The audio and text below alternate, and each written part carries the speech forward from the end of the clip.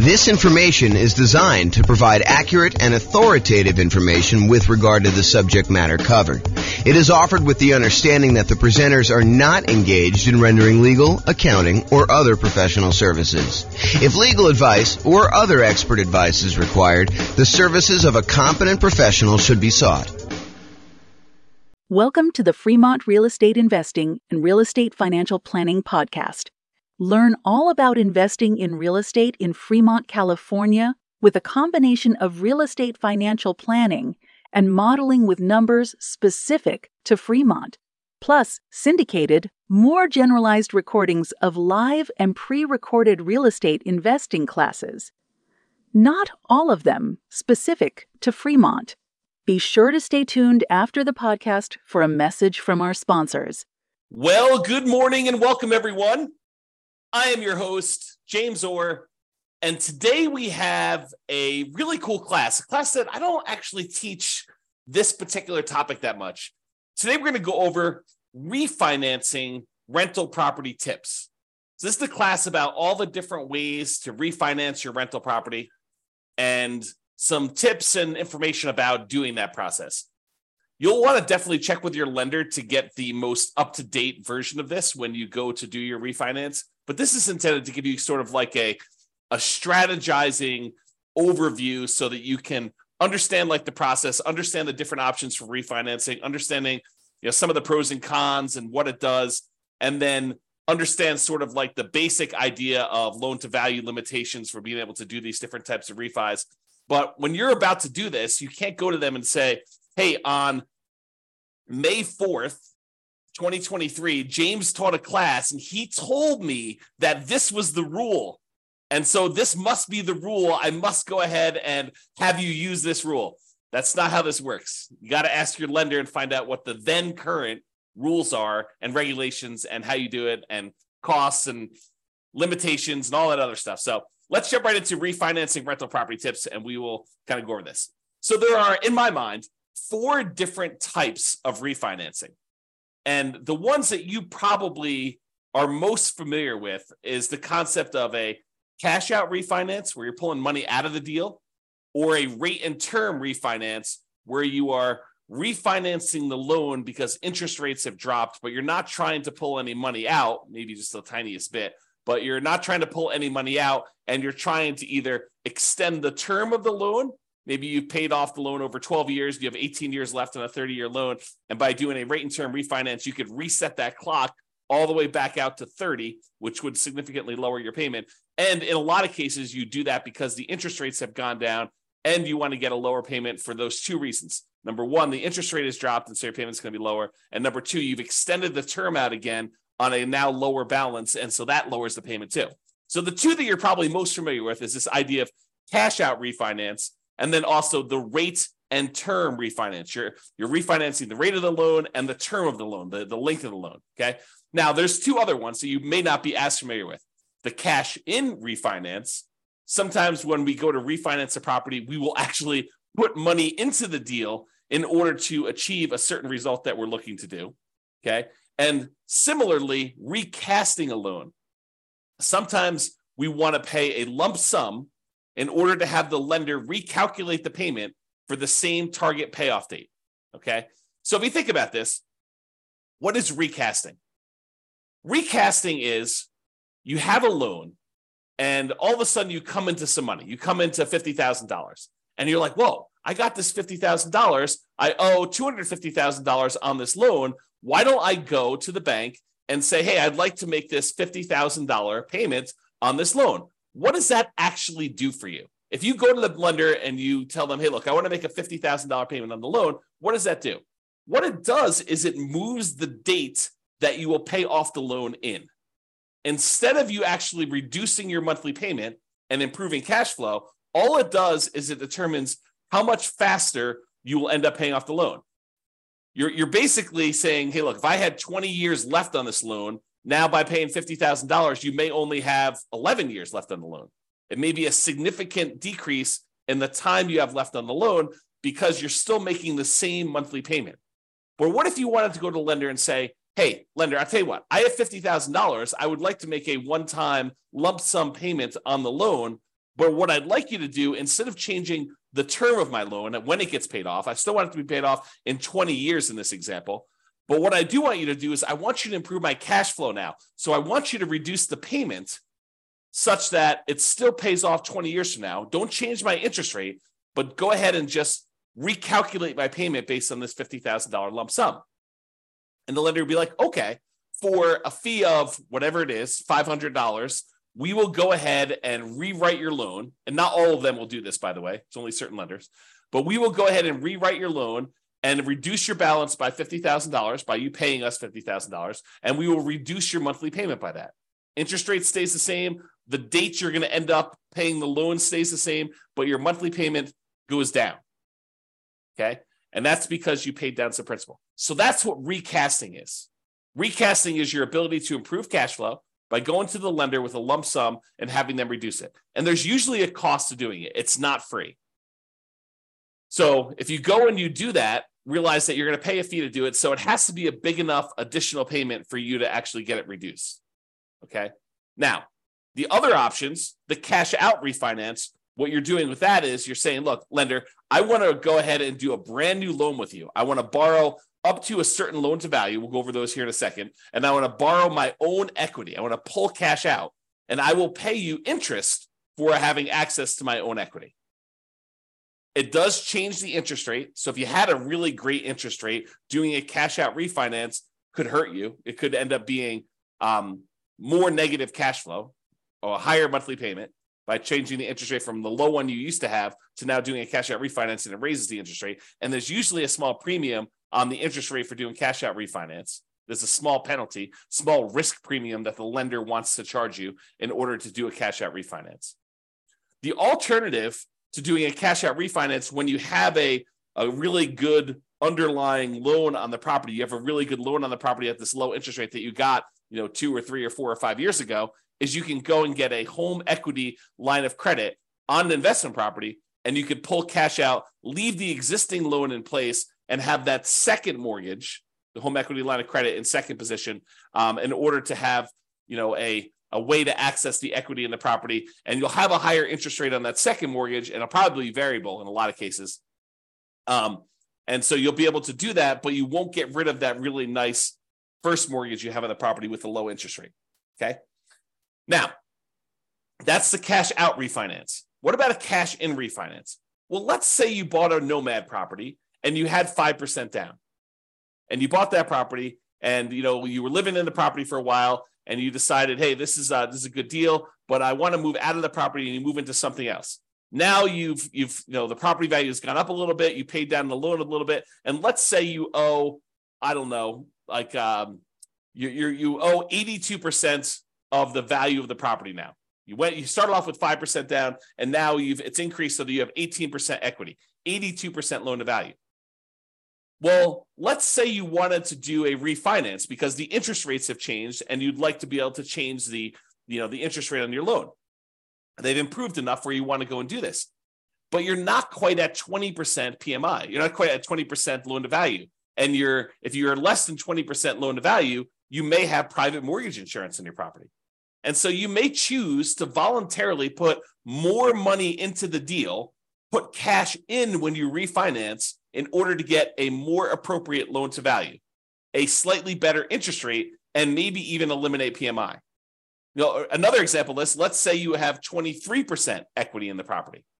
And if you put 2% more down, you get over the threshold of being at 75% loan to value or 25% down, which improves the interest rate you're going to get on the loan. So not only are you borrowing less because you put 2% more in, but also your interest rate has improved because going from that 23% equity position to 25% equity position gets you over a threshold where the interest rate actually improves on that loan. And so you do that. And so that's an example of cash in refinance, and why in some cases, even though a lot of times we're trying to optimize the minimal amount of money we have in a deal, sometimes we will voluntarily put more into a deal because it is advantageous for us to do so in certain situations. So you need to really take that into account. Okay. So we talked about cash out refinances where you pull out money, interest rate changes, you're kind of borrowing your own equity, you're starting to make interest payments on the equity that you have. Cash in refinance, you're adding money when you do a rate and term, not rate and term. You're adding money when you do I guess it is a rate and term, but you're adding money when you go ahead and refinance the loan. You're changing the interest rate. You're changing the term of the loan. Sometimes that improves your loan to value. Sometimes it gives you a better interest rate. Sometimes it gets rid of PMI if you were less than 20%, kind of have an equity in the property. And then your rate and term refinance, where you refinance, you change the mortgage interest rate and you change or reset the term of the loan. You do not pull money out except a very small amount sometimes. There's usually an amount that a lender says, hey, look, as long as it's under $1,000 or $2,000 is the one I hear probably most common. As long as it's under $2,000, you're getting some cash back, that's fine. But if it's more than $2,000, that's considered cash out refinance, and it's not considered a rate and term refinance, okay? So you can pull a little tiny bit of money out, so you're not having to do that when you're doing the rate and term. And then finally, that idea of recasting, where you pay a lump sum in to have the lender recalculate your payment for the same target payoff date. The interest rate tends to stay the same for this. Okay, so those are the 4 types of refinancing that we covered. When you do a refinance, it is very likely that they will require a new appraisal. And I think that is an increased likelihood for cash out refinancing. Now, we've seen a movement lately where lenders are moving toward not requiring some appraisals in some very specific situations. Definitely want to contact your lender and find out what the then current rules are. But we are seeing a movement toward not having to do new appraisals. Doing some type of like desktop underwriting where they check the value using some of their automatic valuation modeling, AVM type models where they're doing that. Or maybe if you had a certain amount of equity in the property, they don't even need to do an appraisal at all. So be aware that may be the case, but plan for it. Plan that there's probably going to be an appraisal cost unless you talk to your lender and your lender says, nope, not going to be an appraisal for you. Okay. If you do cash out refinance, I think that the odds of you having to do a new appraisal is going to be higher. Okay.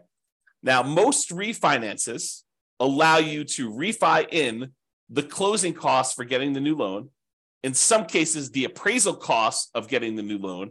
And in some cases, also a certain limited amount of buying down the interest rate to be rolled in.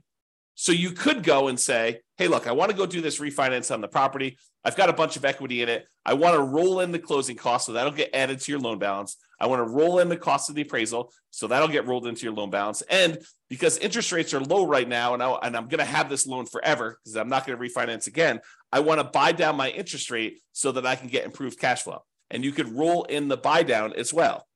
And there may be restrictions on this, so go check with your lender. But that is my understanding that a lot of these can be rolled in up to a certain amount. Now, you may not be able to refinance with conventional financing options once you get above the loan limit. So once you get, for example, 10 loans, 10 conventional Fannie Mae, Freddie Mac loans, FHA loans, USDA loans, VA loans, once you get 10 of those on your credit report, on your tax return, and there may be some weird exceptions where if you and your spouse have totally separate tax returns, have totally separate properties that you own independently, where you could actually get 10 in your name and your social security number, and she can get, or he, whatever it is, can get 10 more on their social security number and their tax return, as long as you are doing separate tax returns and they're on separate social security numbers and you're not deeding them to each other and being on title. But check with your lender about what this limitation is. But once you get above that 10, you may not be able to easily do any type of refinancing, even rate and term refinancing, until you get down below 10. So you may need to pay off a property temporarily, get down to 9, do whatever you need to do, then actually refinance or do whatever you need to do for that last one to get back up to 10. So it starts becoming this kind of like much more complicated game of chess where there's pressure on different things you need to move around and be strategic about stuff. Okay. Check with your lender for their current rules and your current situation to find out what is appropriate for you, and be flexible in your approach. All right, let's go over some tips for rate and term refinance. Allows you to change the current mortgage interest rate to whatever the current rates are. So if rates have dropped, you're allowed to do that. If rates have gone up, you're going to get a higher rate if you do this. It allows you to change the current term of the loan. Let's say you want to go and extend it out to a 30-year loan, or maybe you're down, you only have 8 years left, you want to extend it out just to a 15-year loan. It'll still reduce your payment, for the same interest rate, but maybe you want to extend it out so that it's a little bit lower. for the 15-year loan, doing that. And sometimes this can mean just resetting the loan back to the original term. So you paid down 7 years on a 30-year loan. Now you go and do a rate and term refinance. Even if the interest rate is identical, sometimes now extending back to that 30 years will drop your payment enough that it'll be worthwhile for you to do it to improve cash flow. You keep the same balance, what they refer to in the table to the right here as a limited cash out refinance in the table. So when we look at these, for principal residence, here's the limited cash out refinance, kind of like obligations and limitations. This is for a full cash out refinance. For a second home, here's the limited cash out refinance one. So this applies to you. And then for investment property, there's a section for purchases. There's a section for limited cash out refinance, which is what we're talking about for rate and term. Or there's a section for cash out refinance, which we'll cover here in a second. Okay. So Fannie Mae, Rocket Mortgage says this about limited cash out refinance. Fannie Mae governs the functions of cash out refinances. With a limited cash out refinance, you could pocket $2,000 or 2% of the new loan balance, whichever is less. Okay. However, the new loan balance will be higher than the original because of the funds dispersed and any closing costs not paid upfront. So that's from Rocket Mortgage, and it just describes that you can go up to, according to them, $2,000 out of pocket, or you can pocket $2,000. You can get cash out of the deal, or 2%, whichever is less, 2% of the new loan balance. Okay, so realize if you have a relatively low balance, you may be limited by the balance of the loan, or $2,000, whichever is going to be lower.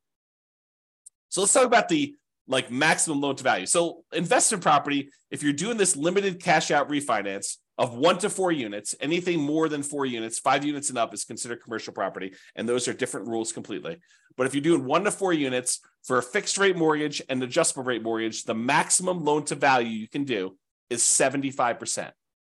Okay. So you can go up to 75% loan to value. You'd leave 25% in the deal when you do this rate and term refinance, this limited cash out. Now, if you're living in the property, you could do a limited cash out refinance on 1 unit.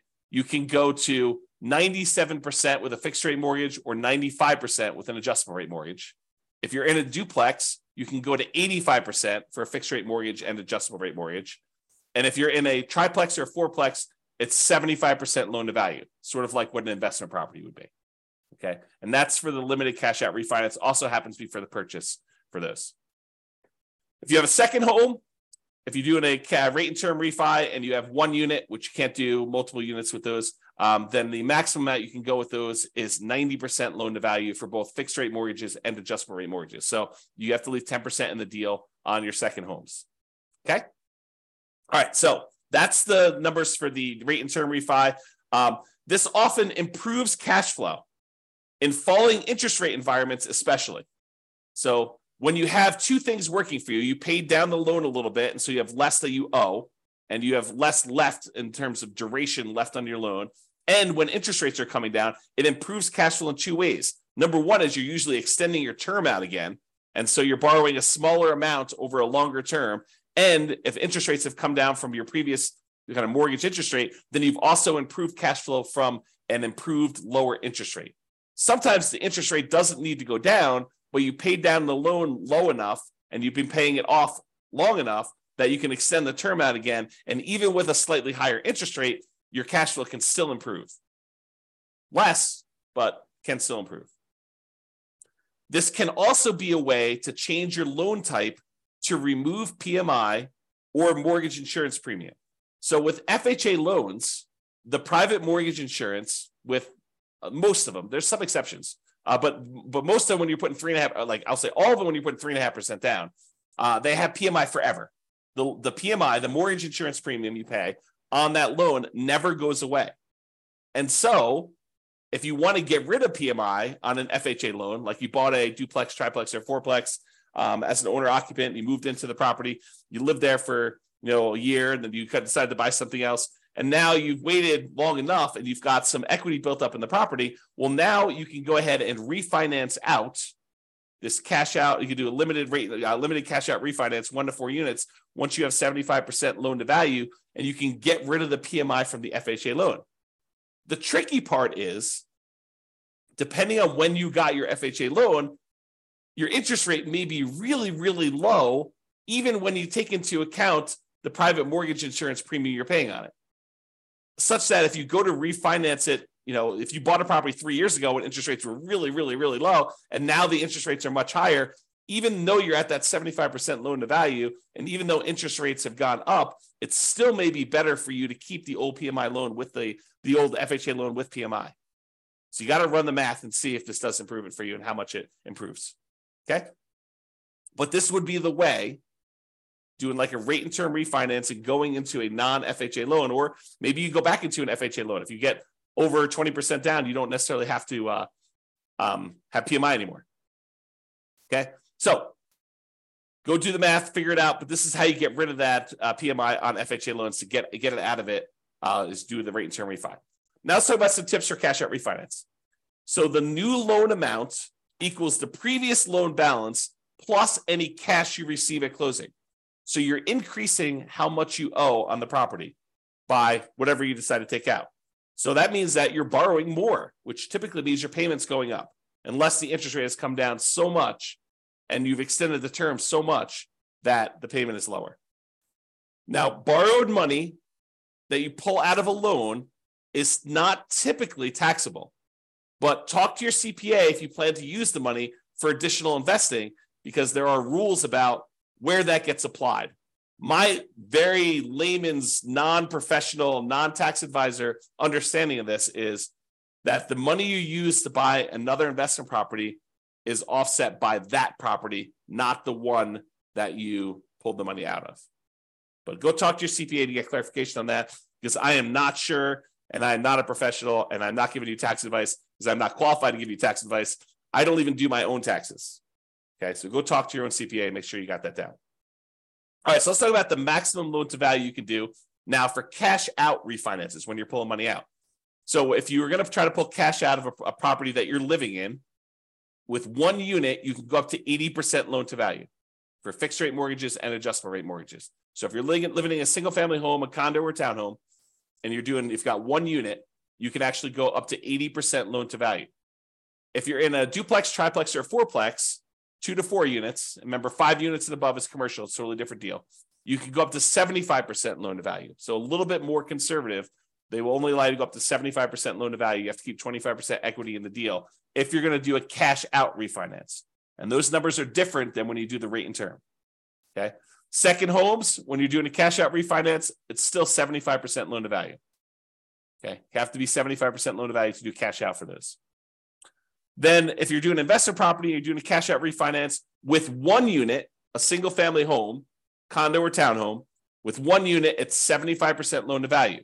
If you're talking about a duplex, triplex, or fourplex, and you want to pull cash out of that, they only allow you to go to 70% loan to value. So even more conservative. They want you to keep 30% equity in the deal when you do this. So really, to kind of summarize it, you're probably 75% loan to value, no matter what you're doing, unless you're doing a single family home where you're living in the property, then you can go to 80%. Or when you're doing your 2 units, 3 units, or 4 units, triplex, duplex, triplex, or fourplex with an investment property, it's more conservative. It's 70% loan to value. Okay. Now, this idea of doing, cash out refinance, although you can do sort of rate and term if you borrow the money in order to buy the property and the repairs when you do your burst strategy. But most often when you're trying to do the burst strategy, a lot of times you're doing this cash out refinance model where you're pulling money out of the deal. And the ideal is to pull all of your money out of the deal and and so you have the money and you could use it to do other deals in the future. But the idea is to try to get all of your money out. And there is usually a delay. Most lenders now are requiring seasoning of the property for up to 12 months in order to do this. Now, there may be a kind of like, a custom lender, a lender that has a very specific program. Well, they will allow you to do a rate and term refinance or cash out refinance with less than 12 months. There's probably going to be a small premium on rate. And then maybe they tell you, look, you do this loan, but then, a year later, you go ahead and do a traditional, rate and term refinance into a, conventional Fannie Mae, Freddie Mac sort of product where you get out of their loan. And so it may even be some type of a balloon payment where, there's a 3-year balloon on it or a 2-year balloon on it. You got to go talk to these. And I'm just making this up. I don't know of any that are doing this, but what tends to happen is you find a need in the marketplace and these kind of custom lenders come in and they fill the hole with a custom loan product. And they kind of cater to a certain need that they're seeing in the marketplace. And they a lot of times charge a small premium for that. And they get their premium, being able to cater to those guys. So if you want to do this with more traditional Fannie Mae, Freddie Mac, definitely talk to your normal mortgage broker and find out what the rules are. If you want to try to find one of these more alternative ones, you're more likely to find those guys advertising to like a real estate investor club or group. Okay. All right. So those are the tips for cash out refinance. Owner occupant refi. So if you're living in a property and you go, let's say you've been living in a property for 14 months, you've been doing the nomad strategy and you're about to move out and you're like, rates have come down or equity has grown so much that I think I can get rid of PMI. What I'd like to do is I'd like to do a refinance using an owner occupant loan while I'm there before I move out of the property. I'll just move out as soon as I'm done doing the refinance. Oh, no. When you go and you do an owner-occupant refi, in most cases, the lender is going to require that you sign another piece of paper that says, I will remain in the property for another year. And if you don't do that, it's called loan fraud. This could be a version of like equity stripping, where you have a bunch of equity in a property as an owner-occupant, you do a refi, you max out the loan you can get on it, you pull all of the equity out of the property, then you kind of like leave the property. Maybe you keep it. Maybe you just abandon it. And you kind of say, look, this was cheaper than paying a real estate agent. I only have to leave 5% in the deal.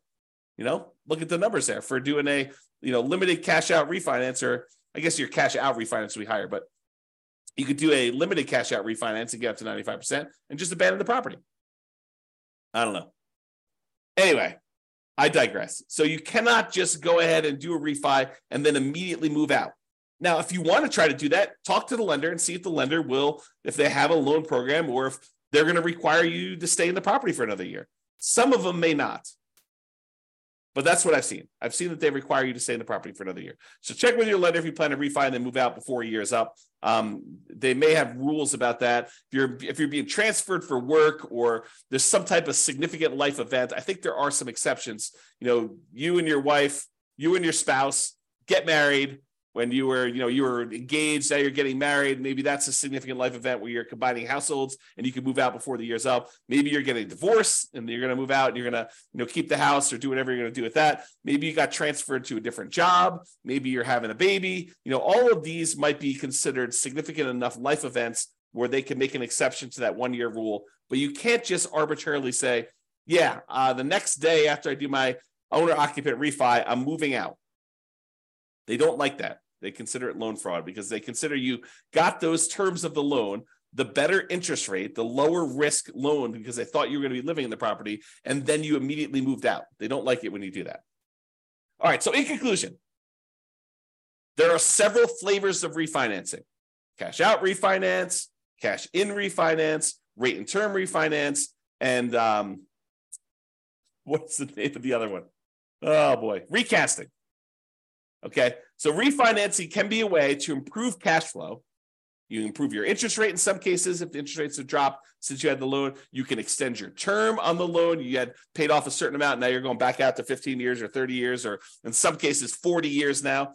You can also eliminate PMI, where, equity is increasing your property fast enough. Now you've got, your PMI is low enough. You can either request PMI get removed, or in some cases, you have to actually refinance the loan, especially with like FHA loans. Okay. It can also be a way to access equity in your properties. If you want to re-leverage up, take money out, and you want to go reinvest in something else. Remember, we had that whole class on how your return on equity, and specifically your return on true net equity, actually decreases over time. It tends to drop off until eventually, when the loan's paid off, all you have is an unleveraged appreciation rate and your cap rate in the property. When you've got beyond your paying off the loan, you've gotten beyond your depreciation, then it's really just appreciation and your cash flow. And if it's unleveraged, it's cap rate and your unleveraged depreciation rate. So a lot of times you want to go ahead and re-leverage up so you can get back up on that curve where your returns are much higher on your equity. And so this is a way to access that equity, doing some type of cash out refinance or rate and term refinance, although not as much. doing a HELOC on your loan is probably the way to access those. So be sure to consider when you're looking at these, the cost to access this equity. It's not free. There is a cost. And sometimes it's some of the more expensive money. As you see on the World's Greatest Real Estate Deal Analysis spreadsheet, I have a whole section on there. One of the 9 charts on that dashboard is about your like how much equity you have and what the cost is to access that equity. Both doing a refinance equity, a cash out refi equity, and also if you sell the property, what the cost to access that is. And refi tends to be the cheaper end of the spectrum. It tends to be more expensive for you to sell a property to access that equity. So how accessing this equity, the other thing to consider is how accessing this equity will impact all areas of your return. A lot of people get confused. They think, I'm just going to pull money out of this deal and then my property will still cash flow. Maybe not. Maybe by taking the money out of the deal, your cash flow gets significantly diminished on that property, and maybe it's even negative, such that the money you take and you invest into the next deal, it needs to be super strong at cash flow in order to be able to support the payments you have on the other property. So you want to really look at this. You want to look at those kind of like return quadrants we have, and you want to look at the return quadrants and how it changes the property you still have, the one you're doing the refi on, and also the property you're acquiring with that money, and make sure that they support each other. Or if they don't support each other, you're okay with that, right? Like you could be okay having negative cash flow if you decide to re-leverage up because you think the overall return in your portfolio is going to help you get to financial independence. It's not a property you intend to have where it's going to cash flow massively. You're really doing this to capture the great appreciation, some debt pay down, some tax benefits, and you're okay feeding the property, having some deferred down payment while you're doing that. And there will likely be, this topic specifically will likely be an entire separate series of classes in the future. Probably not until I'm done doing all the stuff on buying when we start talking about should I sell or refi my rental. That's like intended to be the next whole separate module, not individual module, but like whole, course, if you want to call it that way. All right. But there will be those things coming. We'll talk about those in the future. All right. That's all I got for you. Hope you enjoyed this class. Hope it was helpful for you, learning about all the different ways to kind of refinance and some tips for doing that. Again, talk to your lender and get the advice you need if you're planning on doing this. This has been James Orr. Hope you have a great day, everybody. Bye-bye for now. With home prices up, mortgage interest rates up, and rents up, but not quite enough to counteract the higher prices and interest rates. Cash flow on rental properties in Fremont is harder than ever. Book a call with the Real Estate Financial Planner to apply our proprietary 88 strategies to improve cash flow on your rentals. See the show notes for a link to schedule your call and improve your cash flow today.